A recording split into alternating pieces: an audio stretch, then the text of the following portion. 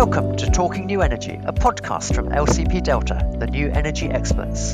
In the podcast, we'll be exploring how the energy transition is unfolding across Europe through conversations with guests from the leading edge of the transition.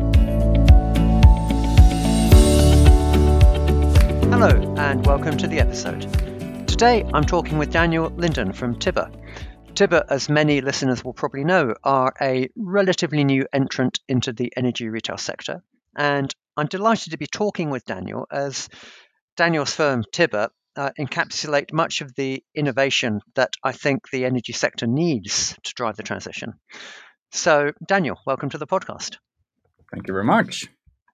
Daniel, I think many of our listeners will know about Tibber. You're growing your brand, but unfortunately, they won't all know about Tibber. So can you start off with a quick pen portrait and maybe a few facts and figures? All right.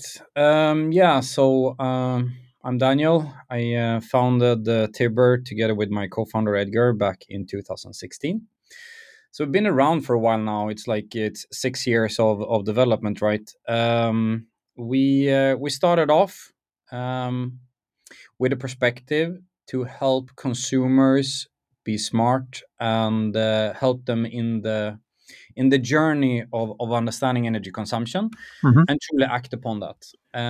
We realized quickly that Tibber had to become, at that point at least, I think things are moving in the right direction in the market, but at that time in 2016, we had to become an energy retailer. It wasn't by design that we wanted to become an energy retailer. It was basically if you want to truly disrupt the part of the digital chain here, we realized that data and consumption and access to price data and access to certain real-time signals were only available to retailers. So we had to establish ourselves at that role.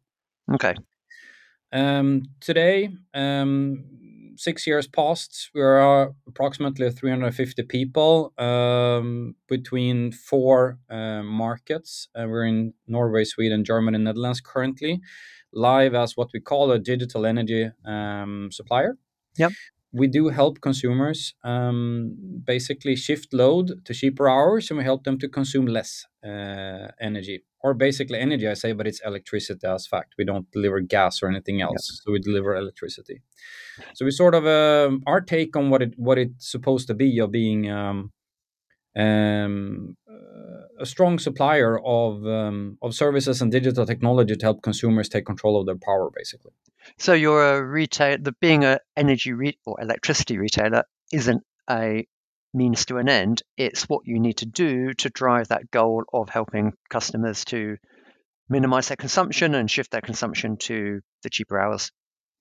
Yeah, because basically the thing that we saw in the market was that there was a lot of talks about renewable energy, building renewable energy power plants, making that scale, sort of phasing out the fossil fuels. But there was so little talk about the consumer or the consumption side of this equation, right? And we realized that in a world where we're going to shift the way we're going to produce, either we need to store massive amount of energy or we need to shift our consumption behavior. Or a bit of both. For sure, right? But it's like the discussion was never like, how are we going to engage consumers truly in this fact? So we felt that was sort of under executed heavily. So we had to do something about it. So that's why we addressed it in this angle, right? And And so I completely agree. My listeners to the podcast, Daniel, will know my views that the energy sector has historically largely ignored customers. I think they've had meter points and addresses rather than customers. I think that's starting to change now, but I still have many conversations with people in energy companies that say customers don't want to be engaged. They don't care. They just want to pay their bill every month. Now, I don't believe that, but how do you respond to those, probably not unfounded views that customers aren't that bothered? Well, they are bothered when the energy costs are like it is right now, right? So then now it becomes a friction point. I think a lot of the environmentalists that has pushed legislation that we should increase costs connected to this has proven their point right.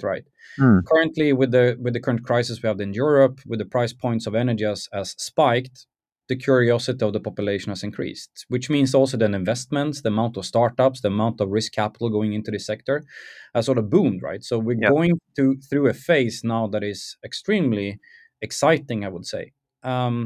On the fact that how you should deal with customer engagement, I think the fundamental emphasis on this has been wrong. It's like, how do you engage people to care about you? It's been Mm. sort of the topic. Like Yeah. if you're the Eon and Vattenfalls of the world, you think like, okay, but the customer don't care about us. We are not. We have a hard time making them engaged about the topic or the sales that we try to do. The problem with that is that people don't, of course, care about them. They care about themselves. And when we can shift behavior and mental perspective to this, it's about the consumers, about their contribution, about the society's long-term play, right? Then it becomes something different. If we can integrate into people's lives and move the shifts to the consumers, Yeah. then we're getting somewhere. Then we're talking about something that actually not making people's behavior different, but basically making energy a natural part of their life. And I think here's where the industry has gone so wrong. It's like you believe that you will be able to shape something of you call high engagement. The topic is really like how can we integrate this in a natural part in people's life, because people do care. They care about economy, they care about finance, they care about society, and they do care about their environment. Well, they care about having warm or cool, comfortable homes. They care about when I look at stats on how often people engage with their smart thermostat, it's clear that people's home environment is something they care massively about because they're really engaged with it. Um, so, yeah, I completely agree. It's the people's comfort in their homes, people's impact on the environment, people's bills. They're huge, huge points of interest. So, what have you learnt in 6 years? I bet them in some ways have flown by. Um, in those 6 years, if you think back to what you've learnt about working with customers, whether we use the phrase engaging customers or working with customers, building your products and services into their lives, are there one, two, three big things that you'd highlight that you've learned along the way? Obviously, I think it would be natural to see it, but there are, of course, huge differences in segments of the market, right? Yeah, I mean, we tend to talk with the people that is highly engaged. Everyone around us is usually highly engaged in the topic, and then when you realize that when you cross that bubble or burst it and you go beyond it, you realize that it's not the same topics that you're talking about, right? So yeah, it becomes different. The perspective to this energy is quite different. So then what you need to understand is, for you to reach that wide audience, you need to stop talking and packaging this like you would do when you're talking to your peers in the industry or with your people or colleagues. You need to think beyond, and you need to structure this in a way that is actually being able to consume by everyone. And that is a fundamentally, I mean, it's like the kind of funny. We had the discussion about virtual power planting, right, on the yeah, office just the other day. It's like, what a horrible word. How are we going to get consumers engaged about the virtual power plant? yeah, Sorry about like that. That's sort of crazy, and that sort yeah. of isolates the topic, right? We're so obsessed with our own environment that, but we want it to be spilled over to someone else, right? We want someone else to use it. Don't call it a VPP thing, right? It's like How it's all craziness. how have you built that? How have you actually done that? Because I imagine that's partly building a culture within Tibber to not just talk with each other, but think like the majority of customers. Uh, how much is it culture? How much is it process and doing customer research and focus groups? What have you learned about how to achieve that? Good question. It's 80% culture, 20% process, I would say. Hmm. Because it's when you're doing something that is not done yet, something that is undiscovered or going to uncharted territory, you're getting into perspectives where there are a lot of opinions and very little facts. Yeah, How do you do it? It's like it's hard to determine how you do it, so you need to try it out. Okay, so then you have two perspectives to it. Either we try to do a very thorough process to evaluate this until we find the perfect solution. Yeah. Or we say that let's follow our hearts. Let's just do this. Let's do it our way. We might fail. Let's try to fail fast then in that Yeah. aspect, and then Test move and along. test and learn. Yeah. Yeah, and also try to be a little bit bold in that, and sort of, Mm. I wouldn't say risk it all, but put something on the table that actually matters, and sort of try it out. So I think that's a cultural difference that you can encounter. And I believe that if you look at large companies, it doesn't go only in this sector, it goes in all sectors. It's like Yeah. being smaller means you can take more risks. Yeah. Taking more risks means in practice a competitive advantage, Yeah. because if you need to evaluate to be 100% sure that it will fly, you're probably going to get a 50% good solution, because it won't fit the bill for everyone. It's going to be controversial somewhere. You're going to crash and burn in some aspects, and Mm. if you can't afford that, you're not going to do the full sort of progression on all areas. So I Yeah. think taking risks is a fundamental piece.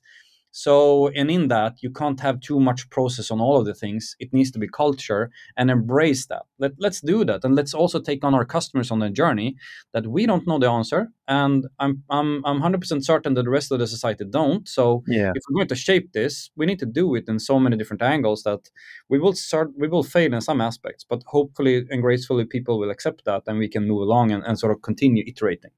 Have you got an example, Daniel, to sort of bring that to life for our listeners of something you've, I guess, launched and learnt from and iterated, or something you're thinking about now? Or I mean, this was early on, but it's like a super simple, stupid thing. Is like, when we started off in the perspective that, like, can you build a subscription business in this area, similar like what you've seen in music or yeah. streaming media, etc. And looking at how we wanted to mimic that behavior, we wanted to also mimic the way that we will perceive that type of product. So if you want to be streaming media or sort of Netflix equivalent of energy or Spotify, how do we do that? So then you look a lot about the onboarding journey. How do you do that? And sort of trying to mimic it to the fullest. So actually, the first version of Tibber included credit card payment. And I mean, it makes perfect sense from some perspective. Like, if you want to sign this up like Spotify or Yeah. Netflix, let's do that.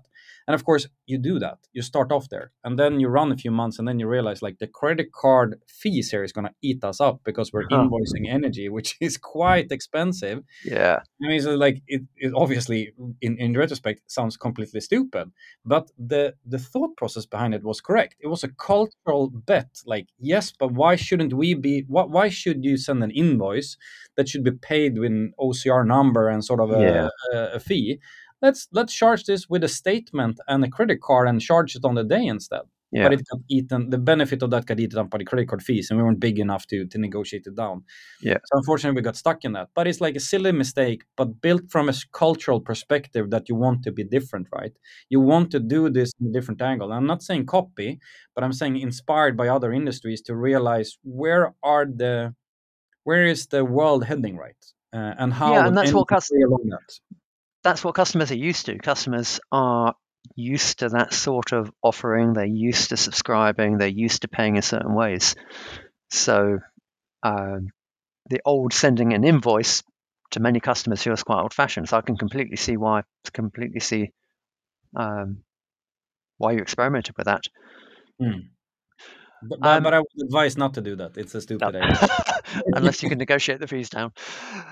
Um, Daniel, in terms of where you are today, so you've got electricity retail, you've got products that you sell like smart thermostats or EV chargers, and tell me a bit about how you work with customers to shift their demand, because that's, I think, becoming more and more of a topic in the energy sector. You're at the leading edge of that. There's questions around automation, around interoperability, um, around how involved customers need to be in that. Can you paint a bit of a picture of what it might look like from one of your customers' point of view as to how they shift demand or how you help them do that? Well, there are basically two ways of doing this. either you apply behavioral science and try to shift behavior based on communication, right? Yep. Or you shift people's behavior based on technology. Yep. And when dissecting this and looking from our viewpoint, how do you do it? I do enjoy the behavior side of this equation because it shows that if you want to make a mass market movement in idea and concept, you need to not only work on technology, but you need to work on behavior. Yep. But the big volume is not in behavior, it is in automation. I guess Because the big long-term volume, short-term, not everyone's got the technology for the automation, I guess. So do you mean longer term when you say that? Well, I basically mean that the technology is available now. It's just not Mm, in everyone's hands, sure. and Sure. that's our purpose, right? So for me, it's just untapped potential that we are trying to close, and we are Yeah. closing quickly.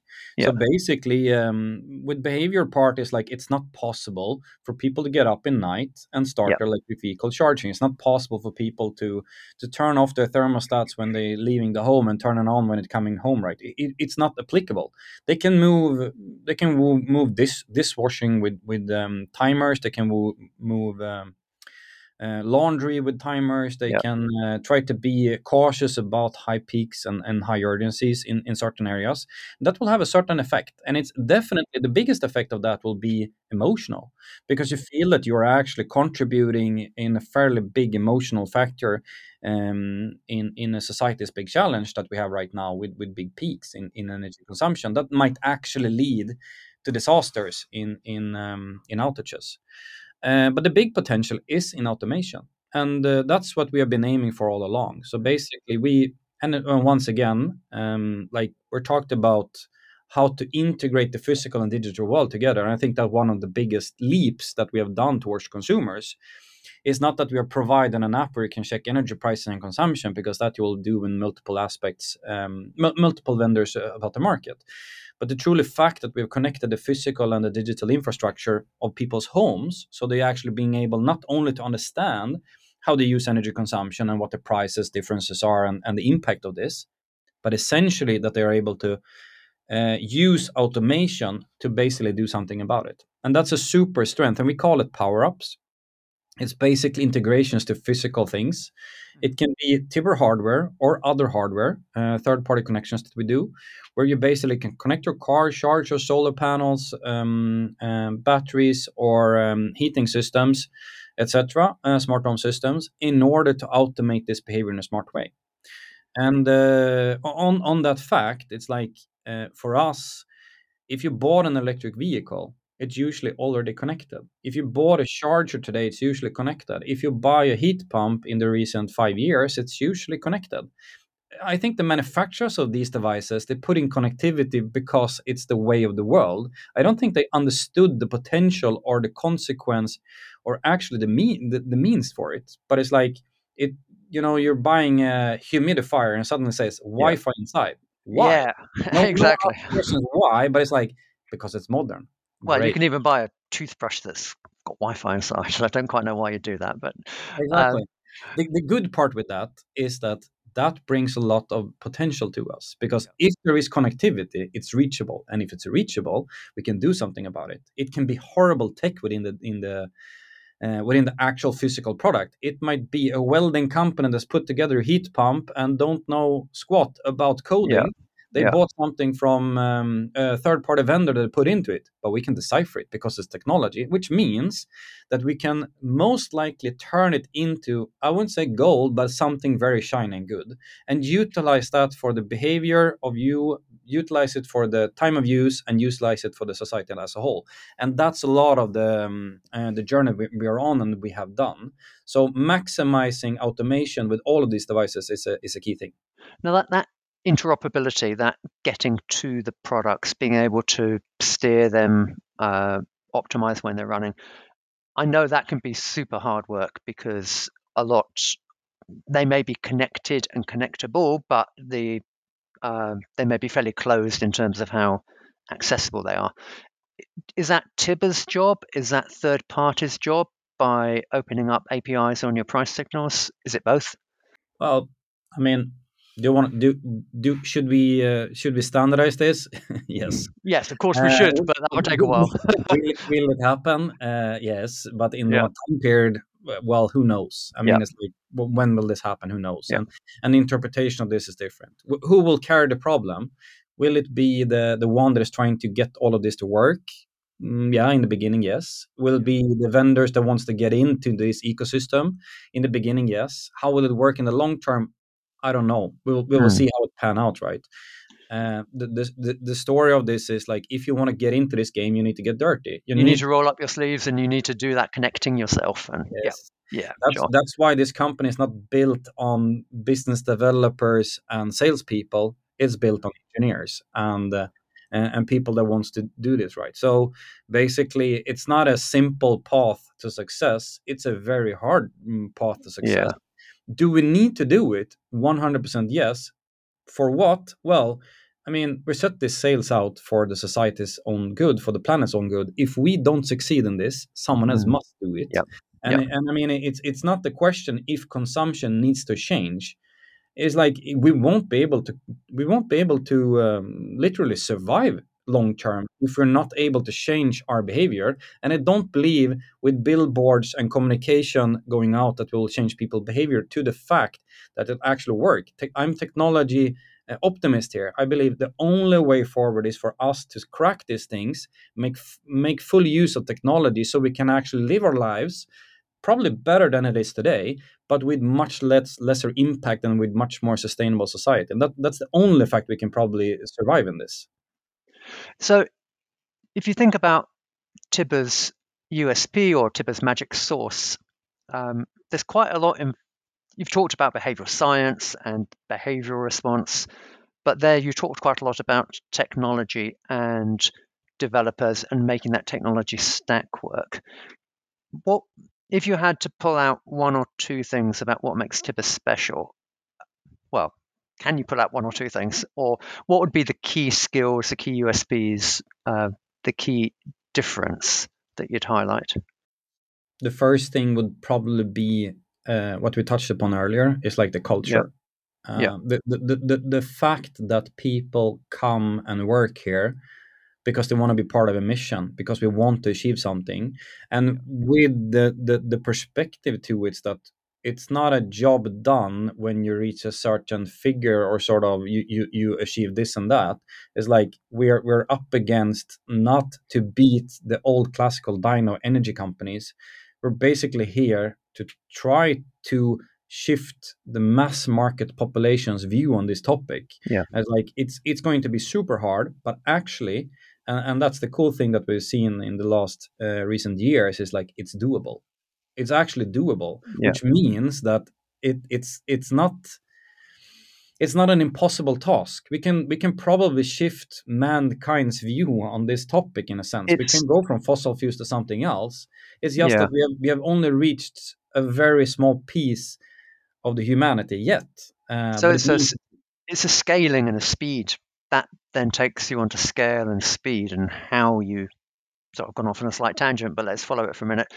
How you've achieved success, you've got hundreds of thousands of customers. Um, how do you scale that, and what affects how quickly you can go? Is it capital? Is it finding the right people to come and work at Tibber? Are there more things you need to unlock? yeah, you have time as well in that aspect. It takes time. It actually takes more time than you might expect. Like 6 years ago, if we would draw a line, I would say that coming to this point where we are today, it's a very long time period. Yeah, And it requires large time to shift mentality and consumer behavior in the market. But yes, you need great talent, and you need talent that needs to come from other inspirations as well. A lot of the people that is working in Tibber today comes from. I mean, I'm physically located in Stockholm, where we have one of our biggest offices. A lot of the people here comes from successful companies like Spotify, Klarna, iSettle, from different angles that has been through once or twice or three journeys of digitalization of an industry. yeah, They've learned many different things from this. Yeah. Can it be applied 100% to energy? No. But it can be. But some of the lessons are essential in order to know how to scale this, how to build operations, how to build a mindset, how to develop this in the right way. So I believe it is the people and it's the culture that is essential. Then it of course is a little bit about the timing when you can achieve certain things. Like if you go to a market that is not fully regulated or the Lego pieces are not in play at full, you're fighting against a fairly hard stair to walk up towards. If you Yeah. find No, a market that regulatory is sort of in a good state, you're on the it's a downhill from there, right? So basically, you need to yeah. apply the technology and the ideas that you have, but suddenly it's rolling, and most market will probably eventually end up in the good state, but not all Yeah. are, which is a complication. It is, and it's one of my. I guess I've got two frustrations. One is the speed at which regulation and market structures move because they never move fast enough, and we don't have the time, I think, for them to move at the speed they've been moving at historically. Secondly, it's easy to complain about regulation and market structures, but working with them and working around them. So that's where you've built your business out to what, 4 countries already? And then imagine you want to expand that list as quick as you can and as quick as you can find countries with good enough regulatory environments, even if they're not perfect. Yeah, for sure. And I mean, it takes time, and it's not only based on regulational hinders. It's also the Mm, effort of actually scaling something across multiple markets. yeah, Because on topic level, like trading and supply, switching and billing and invoicing and payments looks fairly simple. But when you go into depth in things, it's like the engineers in every market has basically looked at the neighbor and said like, "Phew, they did this yeah, whole completely wrong. Let's make our own book on this one. Let's put our own things how you should settle solar consumption or how you should discount this or that or yeah, the rules." So every market is quite different when you go into details. And I mean, building something that's a scale should scale between markets, you need to be able to find a common denominator. In the beginning, in the Nordics, it was fairly simple to find a common denominator. The more you go out of that, the harder it becomes. So basically, you need to find that core and scale that, and then you need to work hard in order to scale this into multiple markets because it will look very different depending on where yeah. you go. How would you describe that common denominator that you found? I mean, consumer behavior are quite similar. Electrical vehicle brands are typically the same. There are the typical same type of behavior. People adopt to solar. They have the same needs when it comes to that. So then, when you want to build it, then that similarity stop, right? Because then you Yeah, get into other problems where a market has realized that it should be designed in a certain way in conjunction to consumption or whatever. It's like everyone has reinvented their own market and how to switch. Can you have an electricity contract for consumption in one part and a yeah, production contract in another? Can you have two different retailers? Can you have a yeah, feed-in tariff? Can you not have a feed-in tariff? I mean, there are so many different aspects of this, right? yeah, So yeah, the stuff that is very close to regulation used to be quite different between market to market. The things that people would like to do is very similar, which yeah. which is, Okay, which so is the point too, that if people want to do the same things in every market, it's just that the regulation and politicians that have failed to find a common denominator and design this, yeah. it hinders companies like Tibber to go to all European markets or to large quantities of the world. So from what you're saying, Daniel, I'd maybe pull out two things that two things that you're scaling. One is that tech stack around the interface with the PV, the EV, and how to do that. And then the second would be the interface with the customer and the behavior and how to relate to the customer. And then you've got to put those two together. And it sounds like, yeah, there will be differences country to country. Some countries have a lot of electric resistance heating, some have a lot of heat pump heating, etc. But those are the two core things that you can bring together and then use that to scale across multiple markets.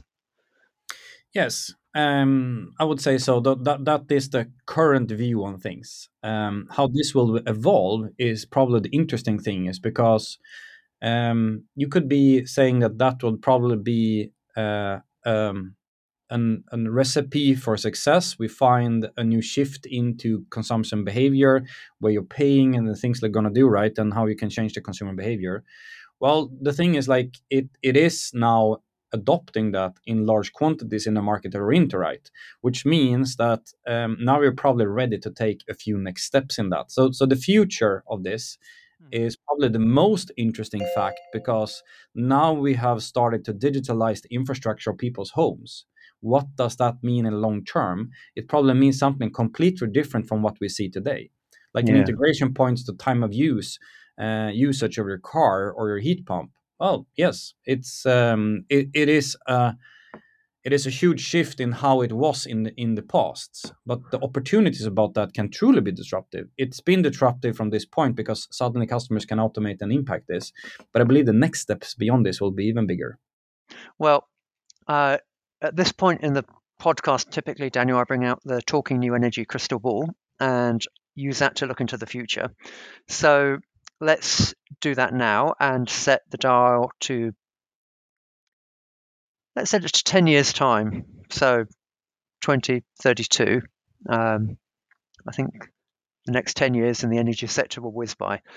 And are you able to share some thoughts on what those new things might be, or what Tibber will look like or could look like in 2032?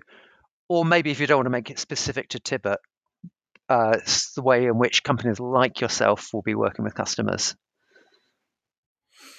Well, I have a few aspects on that one, but we can start with the first one. Is like companies like us. Um, my perspective to that is that today we're defined as a digital energy company, a retailer, right? We're selling it. We're based on the traditional topology of energy, but we are delivering energy in a new way, or basically selling energy in a new way, because we're not delivering energy and then controlling it, right? We need to survive the shift to a new system. So the operating system of your home for energy needs to survive in that transition. So us as a company, 10 years from now, will probably not look the same. Our role might not be a retailer. It might be completely different. It will not be just an aggregator, whatever word we call for it. It's probably something bigger than that, where it's integrated and sort of works in people's homes. Okay. That will come to my next point, is like, maybe 10 years is could be enough, but maybe there's a little bit longer term as well to that topic. It's the centralized energy production to the decentralized way of doing this will probably be a major shift, much bigger than we can anticipate. And I do believe that we saw this a lot in the 2000s of the world, when we shift from sort of broadband and mobile carriers, etc. It's been the hypothesis for energy, but I do believe that in the next 10 to 15, maybe 20 years, we're going to have a major shift where, like, the world in Ukraine showed us how fragile this is. It's just a bomb on a substation, and suddenly we lose connectivity to power, which is so essential. So how can we make that a more networking aspects of things? And I believe it's highly likely that the role of the DSO will be highly challenged. I don't believe it will Yeah. survive long term. I think that's a wrong design of the perspective that grids will only be a concession of one, will only be a monopoly, will only be delivering this. And the only way to basically nominate your position here is like building huge asset base that you will continue just swell and swell and swell in order capable of delivering high quantities of energy. And at the Well, time we're when we can start building parallel grids or connect real estate to each other, battery local production, we might not need a grid in the same way we do today. We need I some can, part of it, but not all of yeah. it. I I think the model for the DSO is a really big question, but we're just kicking off an innovation project with one DSO looking at a cellular approach to networks. So each different cell could be different sizes, but around a community, and then you put those cells together. So fundamentally different way of thinking about a DSO.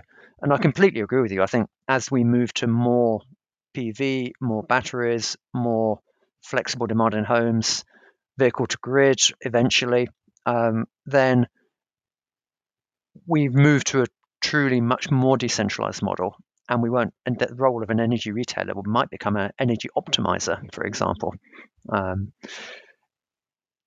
You've talked about 2 points, very interconnected points, Daniel. Anything else you want to highlight in terms of 10 years' time? I mean, the adoption, I think that on the short-term period, I think that a lot of companies will try to do similar things as we are doing, transitioning to it, and that's going to be a big game. I think that's a big win for society. I'm very happy for that, and I think that sort of trying to help to digitalize consumer behavior here and connecting it to a digital infrastructure is essential. So I'm looking a lot forward to that. I'm hoping that standardization, as we talked earlier, will probably happen, but who knows, 10 years is a short time in the standardization world. I don't Yeah, know. yeah, So let's see what's going to happen in that. But I'm very excited about what's going to happen in these aspects, and the ball that we got rolling is going to have some massive impact. I think it's much bigger long term than we might perceive. The started of the sort of the revolution here has already started now. But I don't think a lot of the players in the legacy value chain have understood how big it's going to be. It's yeah, just that the snowball is going to roll, and it's going to roll and crush many of the different classical roles. And for example, I think DSOs. And if you ask someone in such a company today, they probably think it's unheard of or unthinkable, and it's like, how will it ever work, right? And you have so many obstacles. But a little bit longer perspective, it's going to be challenged in a way that's like, phew, why would we build up multiple cell network stations? Because it was the way of the world. And why would we build up parallel grids? I don't know, because the one that built the first one was not smart and innovative enough to basically try to evolve it. And it's not the people there, it is actually the model itself that hinders it. It's the yeah. creativity of the competition that comes into play that has these massive opportunities that push the needle so far that you won't be able to sketch it because it's so many people thinking in parallel, and that's the exciting thing. Well, Daniel, it sounds like your own snowball at Tibber has taken maybe a bit longer than you first envisioned 6 years ago to get momentum and to start gathering speed. It sounds like it's certainly gathering speed now. Um, and it sounds like a very exciting next years ahead as you take what you've learnt and look to scale that both, I imagine, within the markets you're in and to new markets as well. It's been fascinating talking with you. If you had to highlight one challenge, your biggest challenge in scaling, just in a few words, what would you say? It's the I think it's the consumer in nurture, right? We have taught ways of doing in decades of times. People perceive this topic in a certain way. We even talk still as it's a commodity, it's boring, you shouldn't sort of invest, why should you work in this Yeah, industry, etc. I think it's the biggest hurdle for them. Everything we're doing is like, we need to convince that first. We don't need to win over a competitor.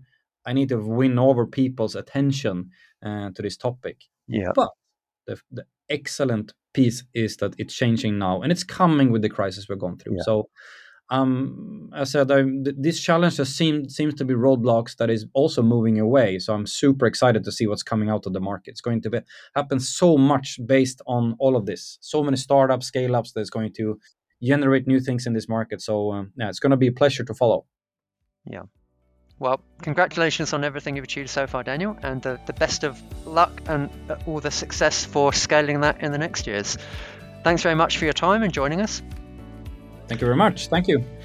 And thanks as always to everyone listening to this episode. We hope you enjoyed it, got some new perspectives, and go back to your day jobs, your desks with some new ideas and new enthusiasm and new ways of thinking to accelerate the energy transition further. Thanks and goodbye.